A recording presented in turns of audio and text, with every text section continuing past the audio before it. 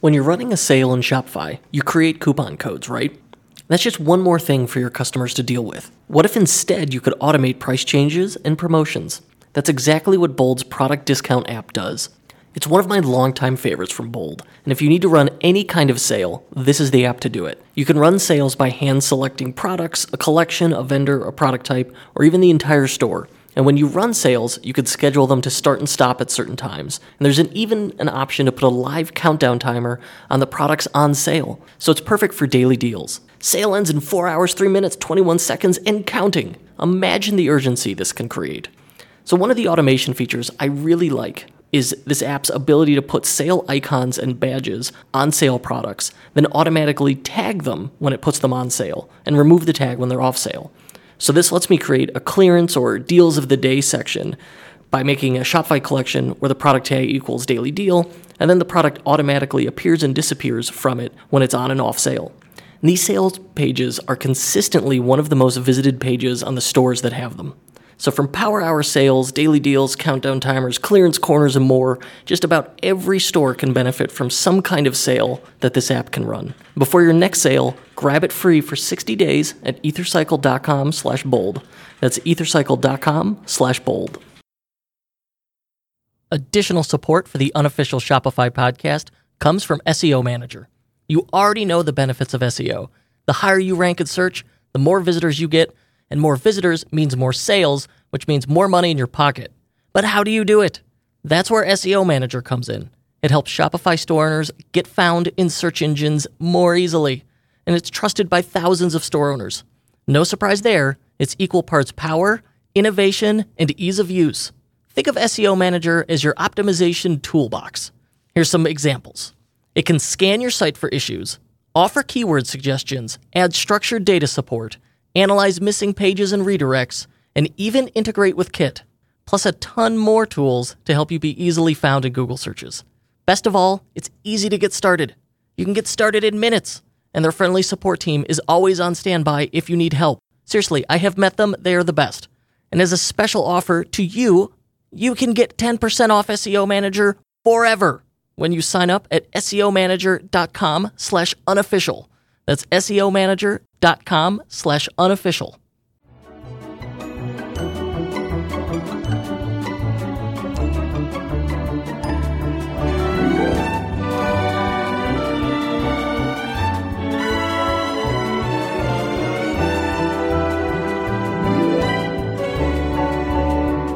Hello and welcome back to the unofficial Shopify podcast. I'm your host, Kurt Elster, recording from the lovely gray, and literally we painted the walls gray EtherCycle HQ in Skokie, Illinois, where it is also gray and rainy outside. That's okay. I have a lot of lights in here. It's bright. And joining me to brighten my day is none other than Rivki Itzkowitz, a 24-year-old fashion designer living in New York City. And she has a experience similar to what we've heard on the show before. She had a problem in the market and said, you know what, why not me? I could do this better. So as a practicing Orthodox Jew, she was frustrated at not being able to find modest special occasion wear that actually fit. So she set out to create her own. Her company, Impact Fashion, is the only size-inclusive, modest special occasion fashion line on the market. How's that for a niche, right? That's great. Every style is fitted to perfection, available in sizes 2 to 24, because there's no reason why it shouldn't be. Her wholesale line is stocked in over 25 boutiques nationwide. In September 2018, she launched the B2C arm of her company on Shopify, ImpactFashionNYC.com. Her site's in the top 12% of Shopify stores, launched in the same week by traffic. Congratulations, Rivki. Thanks for joining us. Thank you so much for having me. I read the description, but in your own words, what is Impact Fashion? So impact fashion is a totally different way of approaching dressing. If you have restrictions on the way that you dress, and I'm using the word restrictions just because it's simpler, but if for whatever reason you choose to dress a certain way, I dress really modestly for religious reasons. There are people who dress modestly because that's what they feel more comfortable in. There are people who dress not modestly because that's what they feel comfortable in. And it doesn't matter, because if you feel like you need to be dressed a certain way, then you are really limited by the available clothing options out there. I can't just walk into a mall and try something on and wear it as is because it won't be covered enough for me. I would have to alter it. I would have to lengthen it. I would have to add sleeves. I'd have to do all of these things that all cost time and money. If I'm not experienced in sewing, then I might not know what's possible to do. And it's just really frustrating. So I set out to make this company that approached fashion from this totally different perspective, which was modesty first, fashion very close second. It's not frumpy. Oh, I hate the modest fashion frump. It doesn't have to be that way. And it's just a different way of looking at things. And it's open to everyone because while there are so many modest fashion companies out there, specifically from my community, from the Orthodox Jewish community, for a lot of reasons that I can't articulate. I have a couple theories why this is, but for whatever reason, those lines tend to run incredibly small. And they also tend to stop at around a size 14, which is stupid. There's no reason why it should be that way. So I set out to do this thing that would fit properly, that would be true to size. I'm a size 10, and I am a size 10 in my line, and I'm also a size 10 when I walk into a department store. When I walk into a department store. So what that means is that if I know my size, then I can shop properly. And it means that I can look at something and see it on my site and know, oh, that's going to fit me right, as opposed to going to, let's say, a different modest site that I might look at it and look at their size chart and see that their extra large is barely an 8. And that's not helpful to anyone. So impact fashion is just modest fashion that's open to everyone. It's a totally different way of looking at clothes. And to be clear, when you say modest, like there's this idea, I think some people immediately pictured like Handmaid's Tale. This is not the case at all. When you say modest, you're just saying like it's not revealing, but that is 100% independent of like fashionable. Many of the clothes in the lifestyle editorial shots I'm seeing here are flat out glamorous without being revealing. I at no point would look at these clothes and go, "Oh, it's modest fashion." Like I just accepted it as like these are nice clothes, period, done. I'm so glad that you brought this up. I'm a huge fan of The Handmaid's Tale. I have to put it out there. But yeah, that's not what we're talking about. Yeah, it's such a great show. The clothes, the way that I approach fashion is that I have very specific guidelines. Specifically in Orthodox Judaism, modesty means elbows, knees, and collarbones covered at all time. For those of you who don't know, your collarbone is if you feel at the base of your neck, there are 2 bumps right at the base of your neck. That's your collarbone. And that is what I cover at all times. And what that means is that I just start out my silhouettes as covered, and then I make fashion from there. So I'm not thinking about, tent dresses or like really buttoned up, very austere looks like what you would see in a show like The Handmaid's Tale. I'm just thinking about fashion that happens to be covered. Yep. So yeah, that's a brilliant approach to it. So what's your background that led you where you said you were comfortable and you were willing to go, okay, I see this gap in the marketplace. I'm starting as my own best customer. Let's do this. So my background is actually very construction-based. By construction, I mean like sewing construction, how to actually put a garment together. I am a couture-trained dressmaker and seamstress. I've been sewing since I was 10. My grandmother taught me how. And I actually spent 2.5 years doing alterations that are very specific to the kinds of alterations that Orthodox Jews tend to need. So if you buy a skirt and it's too short, you're going to add something to the bottom of it to make it longer. If you buy a dress and it doesn't have sleeves, you might want to add sleeves to it. You might want to layer something underneath it. So I spent 2.5 years doing that. And in that time, I was also making custom gowns and dresses. And those were pieces that I was designing and constructing myself from scratch with my clients.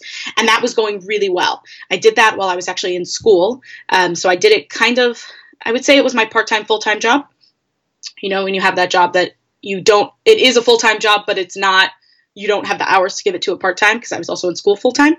So it was a fun time, and it was going quite well to the point where I didn't really have time to do anything aside from sleep, eat, go to school, and work on my business, which is really common, but I also knew that it wasn't scalable. I couldn't be sewing all these dresses myself every day in these custom one-offs.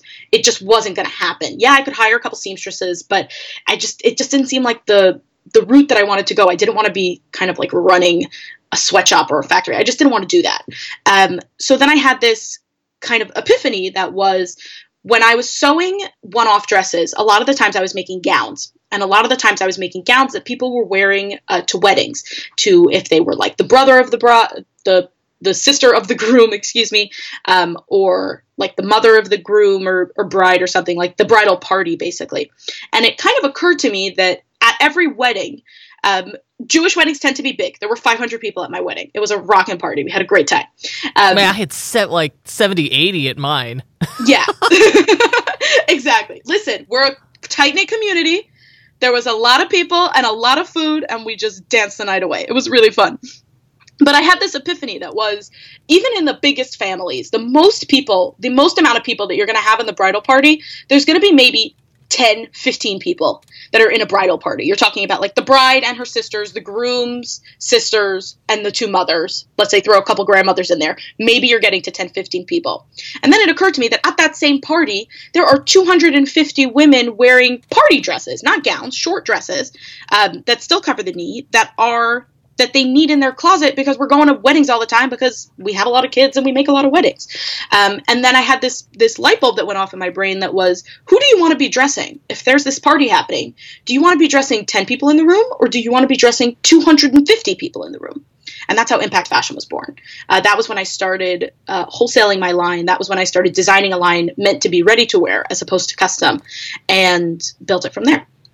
And so at that time you were still you jumped from alterations to, you know what, let's just skip that part and make stuff that fits for this audience from the get-go.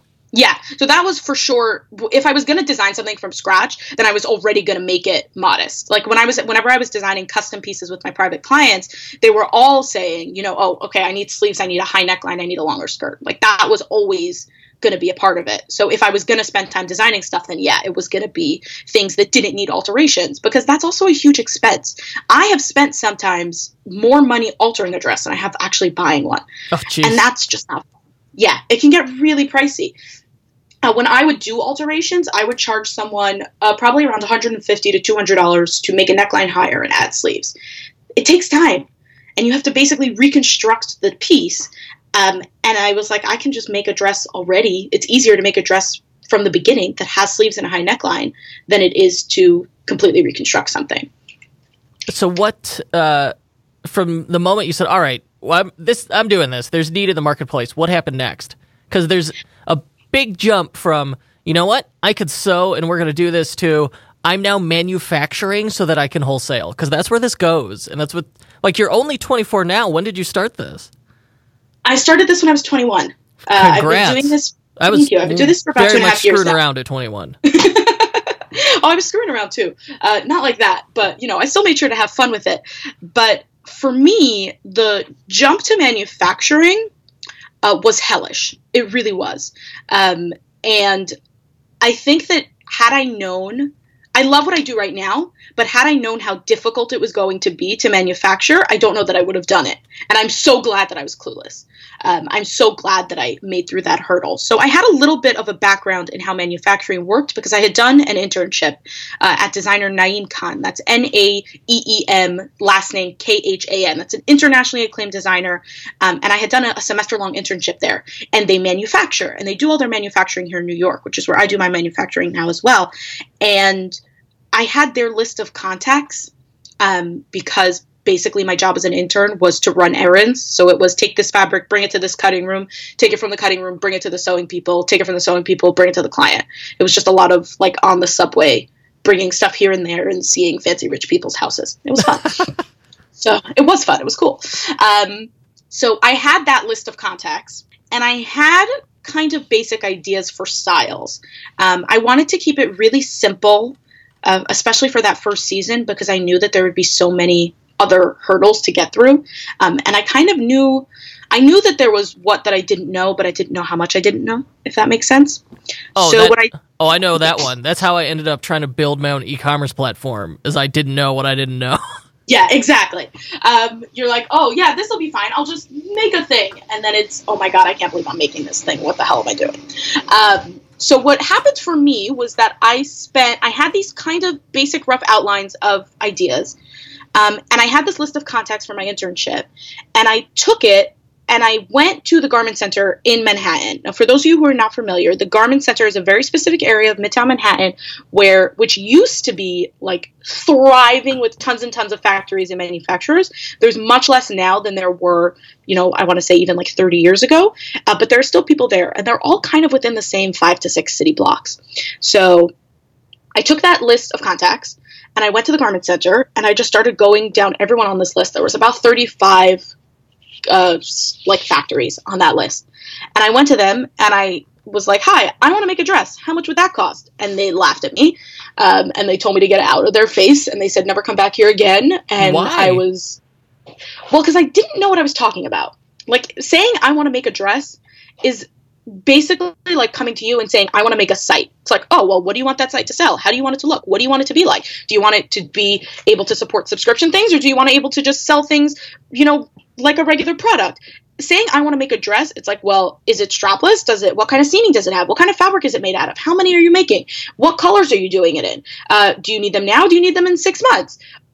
It's such a useless thing to say. And it was so clear that I had no idea what I was talking about. And these people are so busy that they were just wholly uninterested in talking to me. Also, it happened to be, because I had worked at a very famous and fancy high-end designer, the factories that I had on this list, and I didn't realize this at the time, were only places that worked with very famous high-end designers. They weren't really interested in shepherding a young person who had no idea what they were doing. Who was your famous designer? That was Naeem Khan. That was where I interned. Okay. And I had that list of contacts. So they just weren't, it wasn't what these people did.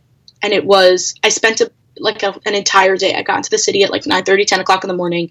I was there until everyone closed at 5 o'clock. And I was just going up and down from building to building to building, trying to find people. Now, this wasn't that long ago that you just started knocking on doors being like, hey, I need a manufacturer. Yeah, this was about 2.5 years ago. This was in the summer of 2016. Okay.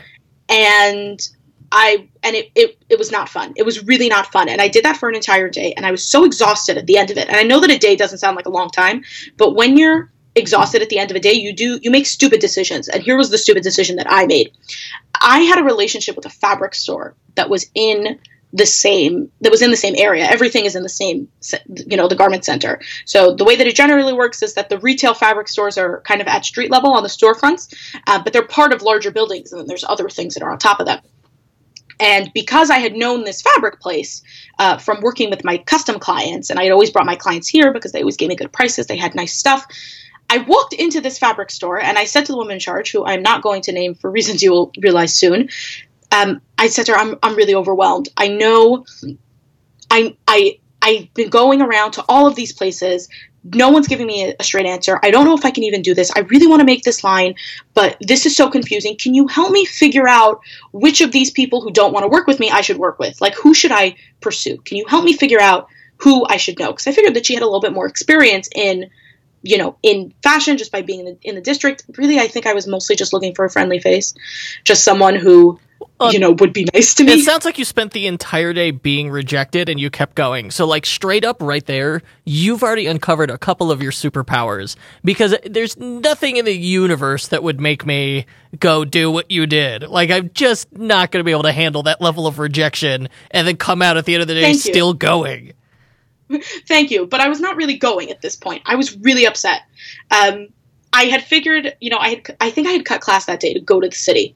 So I knew that I only had that one day. And I'm pretty sure that I had a chemistry test the next day. I had to get it done in that day, which is not a situation that I recommend putting yourself in.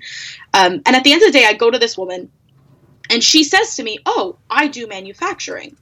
I have this small factory on top of my fabric store. I'll take care of everything for you. And I was so exhausted at that point. And I knew her and I had worked with her before that I was like, yes, you win. Let's do this. And I left that day having given her a $1,500 deposit, a 5 designs. We had picked out fabrics from her store. She was going to take care of everything. She was going to do my patterning. She was going to have it produced. She was going to take care of it all. She was going to make the samples for me. It was all going to be fabulous. And then she tells me it'll be ready in about 2-3 weeks. I'm waiting for this to go horribly awry. Oh, yeah. So I give her this deposit. And she tells me it'll be ready in about 3 weeks. I'm waiting for 5 samples to be ready. The way that production manufacturing works is that you make your sample, you make all your changes to your sample, and then you take it from there, and then you put that piece into production and you just recreate that. Because I've heard this story before. The catch is the sample is going to be the best representation. However the sample looks, it's the actual production thing is going to be not quite as good as that. Yeah, for sure. Okay. Always. But we didn't even get that far, because what happened was that 3 weeks later, I call her back. Hi, where are my samples? Oh, we're working on them. They'll be ready soon. We'll make it happen. Blah, blah, blah. In the end, it takes her about 8 weeks to do work that she said would take 2 weeks to do. I go to see these samples. I had made all of the samples fit me, because I figured even if the whole thing doesn't work, at least I'll get new dresses out of it. And which was, I'm very practical in that way. And also I figured that I would need to show it to stores once I got that far, and it would just be simplest if the dresses fit me. And I try on these dresses and they're terrible. They're absolutely terrible. The fit is completely wrong. The fabrics are totally wrong for the design. She raised her price on me like threefold. It was about, I want to say, like 2.5 to 3 months before I left her, and $3,000 before it was, oh, we are totally back at square one. And that's what happened. It was just, she was just unable to deliver on what it was that she had said that she could. So How did you feel? How did I feel? I have a very interesting reaction to these kinds of things.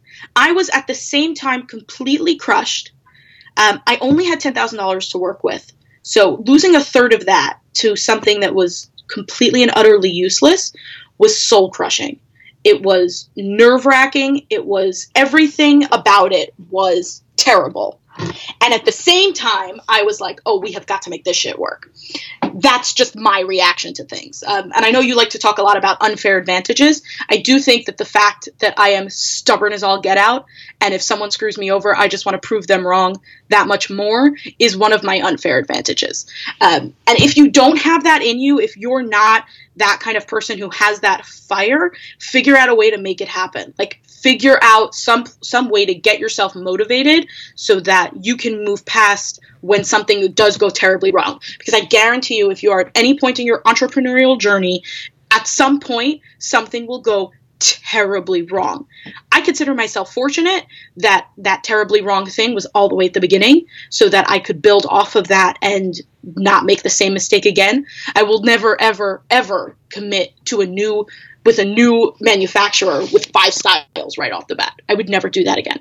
I would never, ever, ever put all my eggs in one basket like that again. And I would never make a decision in 5 seconds. Whenever I'm thinking about working with a new manufacturer, it's always great. I'll email you later tonight after I meet with them. And that's something that you can do. You don't need to give someone an answer right away. And that's something that I learned also from this experience. But yeah, it sucked on every level. But you kept going. And you're right. Yeah. That's your superpower. I remember my dad referred to it. He said, in situations like that, he said, I'm a plugger. Like, as he would just keep plugging away at something until eventually you got it. And I think it goes back to that famous, often misquoted Woody Allen line from the 70s was 80% of success is showing up.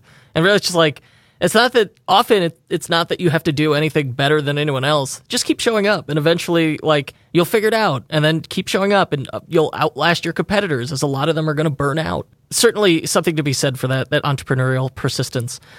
So you're very, very young in doing this. You're going to college. You've got a lot going on, and things are going wrong, but you're stubbornly sticking to it, to your credit. But it's really tough when it's just you. Like, that's one of the really tough things about being an entrepreneur, is no one else gets it. So did you have, like, mentors, a support group? Did you have anyone you could talk to that, like, understood what was going on? I did, and I didn't. And here's what I mean by that. I had people who I had worked with. I had taken a gap year and studied in Israel, which is very common in my community. Yep. And what I did during that year, I was not so into the study aspect of it. I was like, I have graduated high school. I have done well in high school. I'm done with school. So what I actually did was that through a whole crazy turn of events, I found someone who was making custom gowns in Israel. And she was doing a kind of a version of the business that I did here in New York. And I kind of apprenticed with her. And she showed me how to do a lot of the techniques that she did. She showed me how to work with clients really well. So I spent a lot of time in Israel working with her, and I kept up with her after when I was building the business, not so much the wholesale line, but when I was working in alterations, and I always had her to fall back on, and I felt like that was really helpful. Just to be like, oh, this sucks. That's really helpful. Business therapy is what I call that. That's it. It's a totally undervalued aspect of your business. Is like, when you have a career, like, yeah, it's personal, but when you have a business, like, your identity is so tied up in it that you absolutely need to have someone that you could go to business therapy with. And it sounds like you found that person. Yeah. So I definitely had that person via email. And then the other person that I had was my mom. And here's the thing. My mom and I are basically the same person. We joke that we talk the same, we sound the same, we like the same movies and like the same colors and everything. And she has always been a really good external brain for me. And there have been a bunch of times where it's just been like, I need to talk this out, and I need to take this from beginning to end. And my mom has always been that person for me. I will say that now, so to a lesser extent, because my husband definitely fills that role now. But I think that that's really important, to have someone who you can just verbally vomit at and just get everything out on the table. And that was my mom, and also my grandmother, her mom, because they're both people who have worked in the business world. And they understood that while this was a soul-crushing thing that happened, the first thing that they all said to me was, you have lost nothing. It's not like you've lost a reputation. It's not like you've promised these close to someone and you can't deliver on them. And it's just money. You'll make it back. And having that perspective from the two of them was incredibly helpful. And also just, I think that I was at an advantage because of the stage in my life where I was at, because I was 21. I was in college. All of my friends are figuring their shit out. Nobody really knows what they're doing. I had a friend who at the time was convinced that she would be a doctor, and then decided on optometry, and then became a physician's assistant. And she's so good at it. And while we're all just kind of figuring our shit out, we were all just complaining to each other and just, airing all of that out. And I think the fact that I had that was great, because it was like, oh, Rivka's just trying to make her own job. We're all trying to find jobs. She's going to make her own. And that, I think, was also really helpful. So yeah, there are definitely people who I think that I can vent to. And I think that's so important. Just find someone who you can, like I said, verbally vomit at, and be your external brain. And if you are prone to anxiety like I am, I get really nervous. I'm a worrier by nature. Then you need to have someone who can talk you through that, and talk you through the worst case scenario, and then realize that it's all going to be okay. That's, when you have anxiety like that, it's called catastrophizing, where you have to run, like, you make things 100 times worse in your head. Yeah. And the thing that undoes it is often just, well, let's talk through the worst possible case scenario out loud. And suddenly, like, when it goes from in your head to explaining it to someone, it very quickly starts to sound utterly absurd and unravel if you're like the slightest bit rational. So it's a really easy way to work through anxiety. And actually, I went to therapy. That was an exercise we did. It's like, oh, okay, you're worried about this? Let's walk through the absolute worst case that could happen. And it's like, well, I'm driving there and my car explodes, and then it's like, no, that's all ridiculous, Yeah, exactly. Hold up. We'll hear more after this quick break. Support for this podcast comes from Simpler, a new way to staff 24/7 sales and customer service on your Shopify store. It works with your existing email and chat tools, so setup is quick and easy. Simpler provides on-demand, US-based customer service specialists to answer your customers' most common questions. Close more sales with Simpler by staffing your email and live chat with 24/7 Simpler specialists. Find out more at simpler.ai. That's simpler.ai. And now, back to the show. Hit me. You have a lot of good things going for you, certainly. And you are absolutely able to recognize it, and I think that in itself is a skill. But hey, let's just think about the insanity of this. Everyone on the planet is manufacturing in China, and did you even consider it, or you're just like, listen, I'm from New York. We've got garment manufacturing in New York. We're keeping this is a local business for me, and I think in many ways, intentionally or not in your head, you were doing it as this is very much starting as a community effort. I'm supporting my local community. So that sounds a lot more noble than it was. But yeah, sure, I'll go with that. You like that apocryphal? That's the apocryphal version of the story. Okay. Yeah, so for me, everyone manufactures in China. And the only thing that you hear about manufacturing in China are horror stories. Nope, you always hear, I got a sample, it was great, it comes back in production, and everything is wrong. After being delayed 3 to 4 times. Exactly. I was really scared of that. I also knew New York manufacturing from my internship. Like, I knew the basic gist of how it went. I felt like I was biting off so much more already that even if it was going to be so much more expensive, and it is so much more expensive to produce in New York, it seemed like something that I could handle. It seemed like something that I could manage. And I also wasn't ready to commit to quantity. When I sold my first collection, I sold 25 pieces, not styles, actual dresses. And that was across 3 or 4 different styles. You're not going to get someone to... What was the average price at that point? So the average price was pretty much the same as it has been now. My wholesale was always half of retail. My wholesale line starts for a dress at about $140 or so, and everything stays under $400 retail. And the price was pretty much the same. And for me, it was just, you know what? I need someone who will make 20 dresses for me. And you're not going to find that in China. And I am inherently risk averse, actually. Sinking a lot of money into a whole lot of inventory scares me to no end. And it wasn't something that I wanted to do. And if you produce in China, then you are committing to quantity right off the bat. And I didn't want to do that. So I started off with my manufacturer in New York. And for now, it's still in New York. Can I say that it's always going to be that way? No. It's highly possible that there will come a point when it no longer makes sense to do that. For right now, it still makes sense. So I'm keeping it here for now, and I like keeping it in New York. I like that I can be on top of it. I like that I know that the working conditions are safe. I like that I know that there's lunch breaks in bathrooms and stuff like that. And I can't say the same with 100% certainty about an overseas factory. So yeah, that was my manufacturing journey. New York just seemed more accessible, and they were more willing to work with me. Okay. I like that. Seems it's ethical, it's socially responsible, but it also came out of like, listen, this is what I know, so this is what I'm going with, and I don't think there's anything wrong with that. All right, so at what point do you start the Shopify store? Once you've got the dresses, they're manufactured, how do you first sell these things? And at this point, you're doing wholesale, so like, how did we get there? So here's the magic of wholesale. You can produce a wholesale business. You can make a wholesale business that functions completely on pre-orders, which is the magic sauce. Because for me, like I said, I'm extremely risk averse. I don't want to be making $30,000 in inventory and then worry about having to sell it. I want to sell $30,000 and then make it.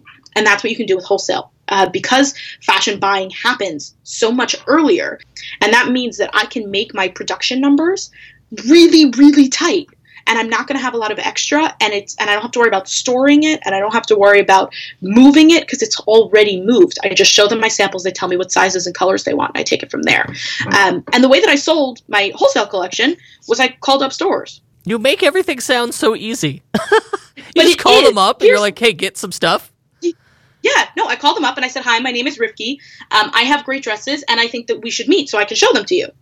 Now, granted, I made a million phone calls. I actually have a directory of all of the boutiques, like all of the modest boutiques that I could drive to. The farthest that I went was Philly. It was about 2.5 hours from, it was like 3 hours. I don't know, whatever. It was the farthest that I went from New York City. Someone else Google Maps it.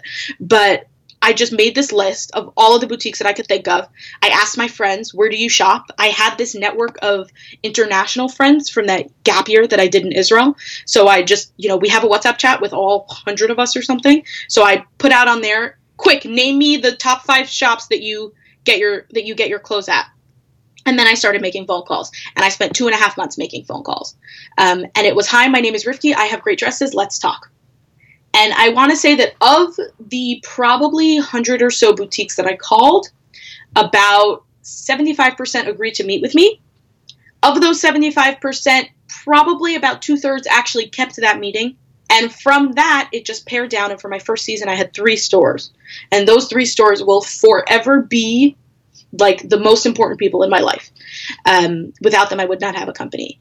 And I went to these stores. And sometimes if they wouldn't take my call, I would just walk in, be like, hi, is your buyer here? Because these are independently owned boutiques. A lot of times the buyer is the owner, who's also the person behind the cash register.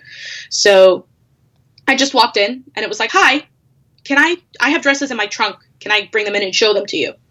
And this was just a real hustle. And if you can handle the exhaustion that is travel and the emotional exhaustion that is rejection, you can sell a wholesale product 100%, because you can call every boutique in your area. It is possible to do it. I have done it. It'll take a while, but it can be done. And you can't call every person, every individual who might be interested in your product. That's just not possible. But you can call every boutique. And that's what I did. I called them up and I went around and I spent 2.5 to 3 months, somewhere in that range, selling that first collection. You're a hustler. You're pounding the pavement, ringing phones. Yeah, it was a really true hustle in like the very classic sense of the word. Yeah. The one thing that I did do that I think was a little bit more strategic, there is a neighborhood in South Jersey called Lakewood, which is a very concentrated Orthodox Jewish neighborhood. I don't know what it is that's different about this neighborhood from other neighborhoods, but it has a ton of boutiques. It's super concentrated, and there's a ton of boutiques there. And my sister happens to live in that neighborhood. So for that first season, I moved into her apartment for about 2 weeks, and I went to every single store in that neighborhood. It was about 30 stores, 35 or something like that. And some of them I was able to make appointments before, and some of them I just walked in, and they were like, the owner won't be here for an hour. And I'll be like, great, I'll be back in an hour. And then I would sit in my car for an hour, and then I would show up again in an hour, and they'll be like, oh, this chick means it. She's coming back. And sometimes they told me to get out of their face, and sometimes they told me never to come back, and sometimes they told me that my dresses were ugly, and sometimes they told me that my fit was terrible, and sometimes they told me that, and it was all of that.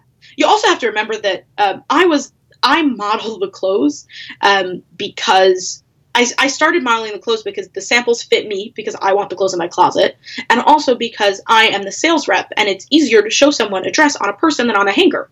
So, and also I'm a very average body type. So by modeling the clothes, then I can show them, listen, I am not a model figure. I am not super thin, and these clothes make me look really good. And that was just a really powerful sales tool, and it's one that I still use. So when people are telling me, your body seems disproportionate. Oh, Jesus. That's literally what people are saying to me. And it's, I don't think this makes you look great. Your butt is sticking out funny.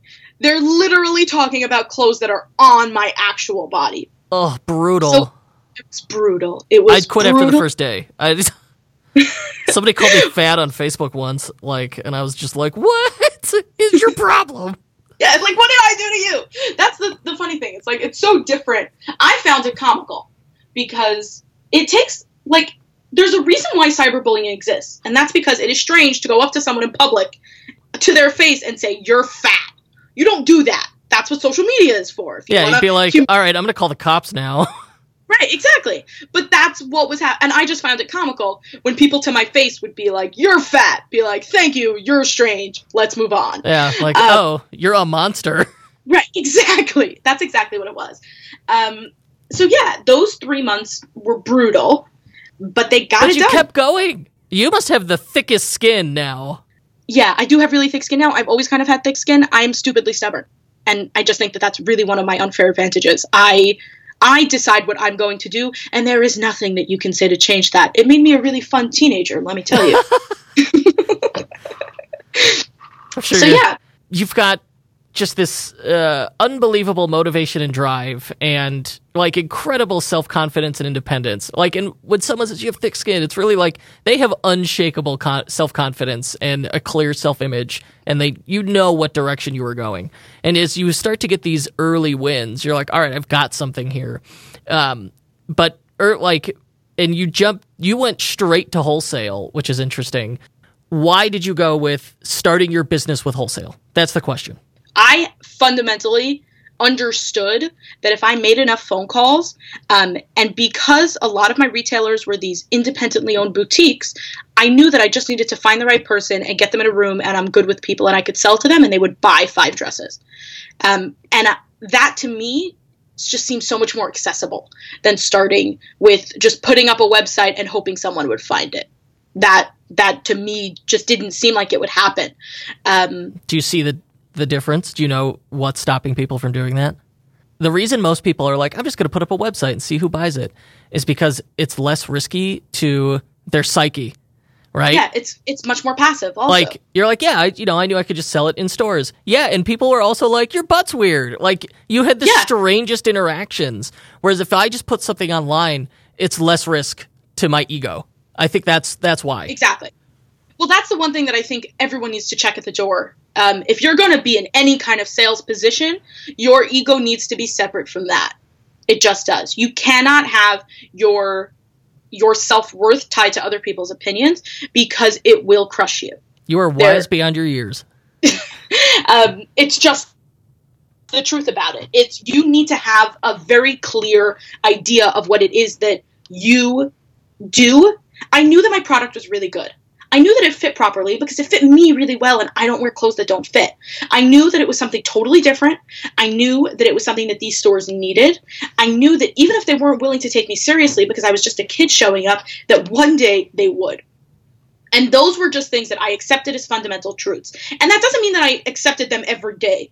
I considered closing my company probably about once every 2 weeks. Oh, jeez. Especially in those first. What stopped you when you had that moment where you're like, man, I should just pack it in and get a quote unquote real job? We've all had those moments. What's the thing where you're like, no, I'm not doing that? I couldn't figure out what that real job would be. For me, it was, okay, I closed down my company. I stopped selling things. I delivered this last season. It's over. What do I do next? And then it was, you could work in someone else's production department, making someone else's designs come true. That seems like all of the hard work with none of the fun. You could be someone's design assistant. That seems like being able to just do things that someone else wants you to do, and that's not what I wanted to do. You could maybe teach fashion design in a school someplace, but there was nothing that, it always came back to being my best option. It was always, I can do any of these terrible, shitty 9-to-5s that I really don't want to do, or I can eat some ice cream, get over this, and start again tomorrow. And for me, the answer was always that second option. And ice cream is a very powerful tool. I highly recommend it, by the way. It's useful. I'm just putting that out there. And like for me, it's ice cream. I'm a Ben & Jerry's gal all the way. But if there is something that makes you feel great and calms you down, do that thing whenever you're feeling like you're having this moment of existential crisis. And just take a deep breath and calm yourself down and think through your options. Because sometimes businesses need to be closed. That's a valid strategy. And sometimes you need to severely pivot, like what you did when you were building the whole platform, and you're like, yeah, this isn't happening. Sometimes you need to pivot. Yeah, like that was a terrible idea, and you should not have pursued it. And that's great that you moved. And what you need to do when you're having those moments is think through, what are my options? And do this, and don't make this decision in an hour. What are my options? What can I do? Will I be happier doing those things? Will the financial payoff be the same for me? Am I okay if it's less financial payoff? Do I want to do those other things? And do I want to do them more than I want to continue with this business? And then just run with those answers. And for me, every single time the answer was, I want to do this more than I want to do that. And that's why I kept doing it, because it just made sense for me at the time. And it just kept making sense, and it kept making sense, and eventually it paid off. This has been a tremendous interview because you are so genuine and authentic and vulnerable and inspiring. And we haven't even talked about your darn Shopify store yet. Tell me about the Shopify store. Like, when did that start so that you could, the whole business started really wholesale. Now you've got a Shopify store where you're going direct to consumer. So the Shopify store started this past summer. I launched it in August of 2018. That started because I started an Instagram account, which is at impact.fashion.nyc.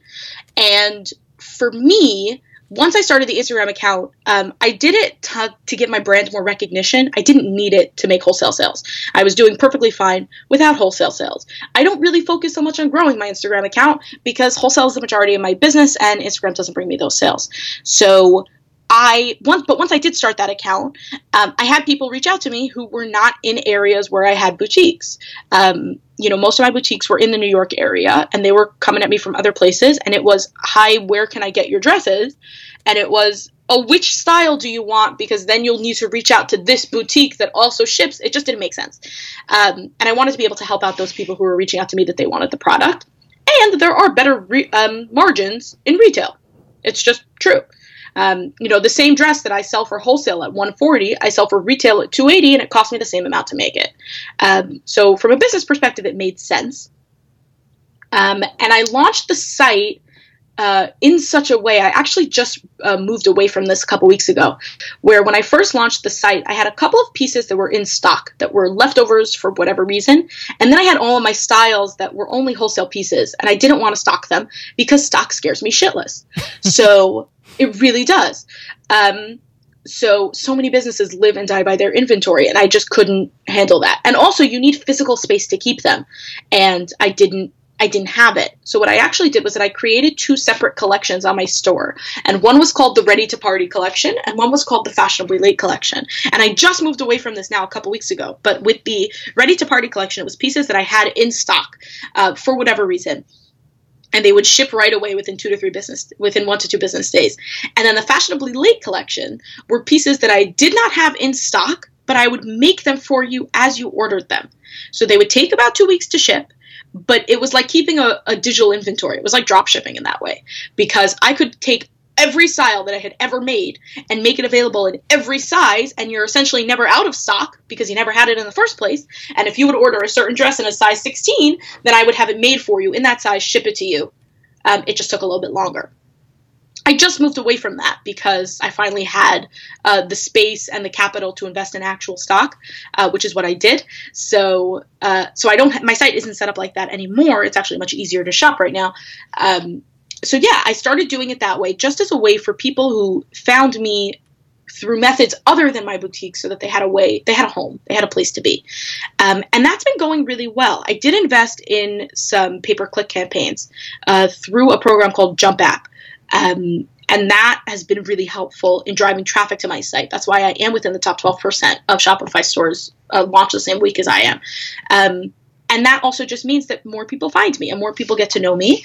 And I'll be expanding the site to be more of its own home and be my retail arm, because as people have gotten to know me and not just my retailers, they've been wanting to see more and more from me. So I will be launching new projects and things like that. Cool. Let's see. So you had mentioned, well, in marketing that site, your Shopify site, how does that feel different than wholesale, and what's been working? So for me, the marketing of retail site in a lot of ways can feel like yelling into a paper bag. Just screaming into the void, yes. Exactly. It's a boring dystopia. Yeah, it really is. And for me, the marketing of that is something that I have mainly outsourced, because it's not something that I'm good at. It's not something that I know very well. And it's just not something that I'm frankly interested in learning. So when I say that I use Jump App, I don't use Jump App. I have a manager who deals with that. And I can't really answer any questions on that program because I frankly have no idea how it works. I've never opened the interface. All I know is that I give her a budget. She's got her keywords. People come to the site and they buy stuff. That to me is really helpful, because it means that I don't need to worry about that. In marketing the site, I use mainly Instagram. And for me, in a lot of ways, that's yelling into a void, because a lot of what you're doing on any social media is just letting people know that you exist. And especially since my product is not something that you're going to need every day, I'm basically just constantly reminding people that I'm around. And then when they need something, hopefully they'll come to me. So it sounds like your approach is like, 1, drive awareness, 2, stay top of mind. Exactly. Yeah, that's exactly what I focus on. And then with my wholesale marketing, that's just a heck of a lot of phone calls. It really is. It's just a lot of phone calls. It's making sure that I'm at the right trade shows. It's making sure that people know that I'm around, that people see growth in my company. Retailers want to see confidence in a company. So, even though they're only seeing me, I'm the face of the company, they're seeing that, my first collection, I had 5 pieces, and now in my 6th collection, I'll have a dozen pieces, totally new designs. And that's growth that they want to see. They want to know that I'm in 25 boutiques across the country, because that means that other people like my stuff too, and it validates their decision. So yeah, wholesale marketing is something that I focus on 2 months out of the year, because wholesale sales are only made 2 months out of the year. And then past that, retail marketing is just, it's a lot of just letting people know that you exist and hoping that they'll buy from you. And that's not the same as liking you. That's another thing. Like, especially with Instagram marketing, when it comes to a brand that is so focused on the personal, I actually very much resisted being the face of my brand for a while. I want to say for about a year and a half. I didn't want to do it. I had got my friends to model. I showed other people that were involved in the company, but I didn't want to be the person in every dress at every point, because I just felt like it made me look small, and I didn't want to look small. I am big and powerful, and I know what I'm doing, and I deserve to be taken seriously. And what I realized was that once I embraced the fact that this is a small company, and that it does run out of space in my parents' house, and that I am the only person who works on it full time, and once I started being more open about that with my followers, instead of the reaction I thought I would get, which was, oh, this is just some chick messing around, this is not, this is not anything I want to waste my time with. It was, oh my God, you're a superwoman. How are you managing to do all of this? This is incredible. I liked your company before. Now I love your company. I also have something that I'm starting on my kitchen table that I want to make happen. How do I do that? What does that happen? I can't believe you make these gorgeous designs out of patterns that you make in your parents' house. That's great. And I think that big smile on my face, because that is the magic of working in public. Yes. And embracing that personal branding. Like, you're just going to do exactly the same thing you were doing before, except now you're going to talk about it on social media. And some people, the people who connect with it, will be like, oh my God, you're speaking right to me. Right, exactly. It's the kind of thing where it's like, when you buy something from Dior, you're not going to get to talk to Maria Grazia Chiuri. You're just not going to get to do that. That's a very fashion reference. Sorry. She's the head designer at Dior, creative director. You're not going to get to talk to her, even though she's the one who made it. If you buy something from me, you could talk to me. If you DM my Instagram account, I will answer you. And a lot of times I will answer you with a video message, because they're fun to make. And that makes it feel, people want to feel like they're buying from a person, not from a company. And I think that it's so funny that as consumers, we don't want to be supporting giant corporations, but as entrepreneurs, all we want to be is a giant corporation. And all you want to be is just look big and look important and look like you have everything together. And the truth is that people don't feel like they have to buy something from Walmart. People don't go to Amazon because they love Amazon. They go to Amazon because they can get free 2-day shipping and watch videos. That's why they go to Amazon. People will go to you because they want you, because they want to come to you. And what that also means is that if someone rips off your designs, if someone copies you, if someone undercuts you, it doesn't matter, because the reason why they're coming to you is not because you have that great product. The reason why they're coming to you is because you are you. It's you. It's your secret sauce. It's because they love you. It's because they saw you making that product. It's because they saw you developing that product. It's because they saw you redesign that dress 10 times to get it perfectly right. And they're always going to come to you when they need that thing. It's fantastic. I didn't even have a follow-up, just that that's such a brilliant take on it. Okay. In the pre-interview, you had mentioned, we were talking about that Pablo Picasso quote, good artist copy, great artist steal. And you had mentioned how you got your email series set up. I loved that tip. I think that's where I want to close it out. Share that anecdote with me. So the thing about me and web design is that I'm not a web designer. I just know how I like things to look. And I'm also a fan of simplicity. And I very much wanted to build my store and build this processes by myself because I like challenges, and also because I wanted to know how it worked. And I felt like the easiest way to do that was to just do it myself. So I used a pretty basic Shopify theme. I used the Brooklyn theme. I highly recommend it. It's really great. And then I built on it from there and kind of customized it in a lot of ways. And when I was doing that, I spoke with someone who was actually an expert in email marketing, and I was thinking about what kind of campaigns I wanted to set up. And she said to me, the first thing you need to do is pick your top 5 favorite brands and sign up for their emails, which I did. And then she said, take your top 5 things that all of those brands do and make an email series that way. People have already done this before you. They're probably really good at it. If there's a company like Zara and they're sending out emails, you want to know how those emails are looking, and you want to know what they said, how often they're sending them, and what content is in there. And then just do that. Don't try to crack your head creating something totally new. Just, if Zara is sending out an email once every 2 weeks with a new edit, which is just the same products rearranged into different collections, do that, because it works. No one is writing from scratch. I think that's a very that's a common mistake new entrepreneurs make is they assume, like, all right, I got to do everything fresh. And the reality is, like, pro copywriters have a whole bunch of templates and swipe files that they start with and build from. And I use email templates for all kinds of things, and we use theme templates to start with, and we have codes. Like, you quickly build a library of stuff, and if you don't have a library of stuff to work with, you're going to look around for what's available. Like, hey, let's look at people doing things similar to us, and then treat those as templates. In no way are you copying. You're not like, all right, I'm going to copy and paste their email into my Klaviyo account and send it out. No, but the tough part is the ideation, is being like, this is what I'm going to send out. This is the topic. This is the type of email. Exactly. This is the layout. And then, okay, now that you've got, that's the hard part, is getting that idea. And now, all right, now I'm going to take what I have and plug my own stuff into this framework. Right, for sure. And then I think another thing that's helpful is that almost every program that you can use, I'm not so familiar with Klaviyo, but I do use MailChimp, which I know is a dirty word in the Shopify world. But I was able to pretty easily connect it back to my store using ShopSync, actually. Yeah. Even like within MailChimp, they have templates. It's like, do you want to make an announcement? Do you want to promote one of your products? Do you want to, what do you want to do? And then just click that and do that and just follow the prompts. They're not stupid. Like, they know what they're doing. Yeah. Yeah, the magic is in the doing, not in overcomplicating it. Exactly. And to your point about the hardest part is coming up with what to send, I think that content calendars are really helpful for that. And I do use them to a lesser extent on my Instagram than I do with my emails.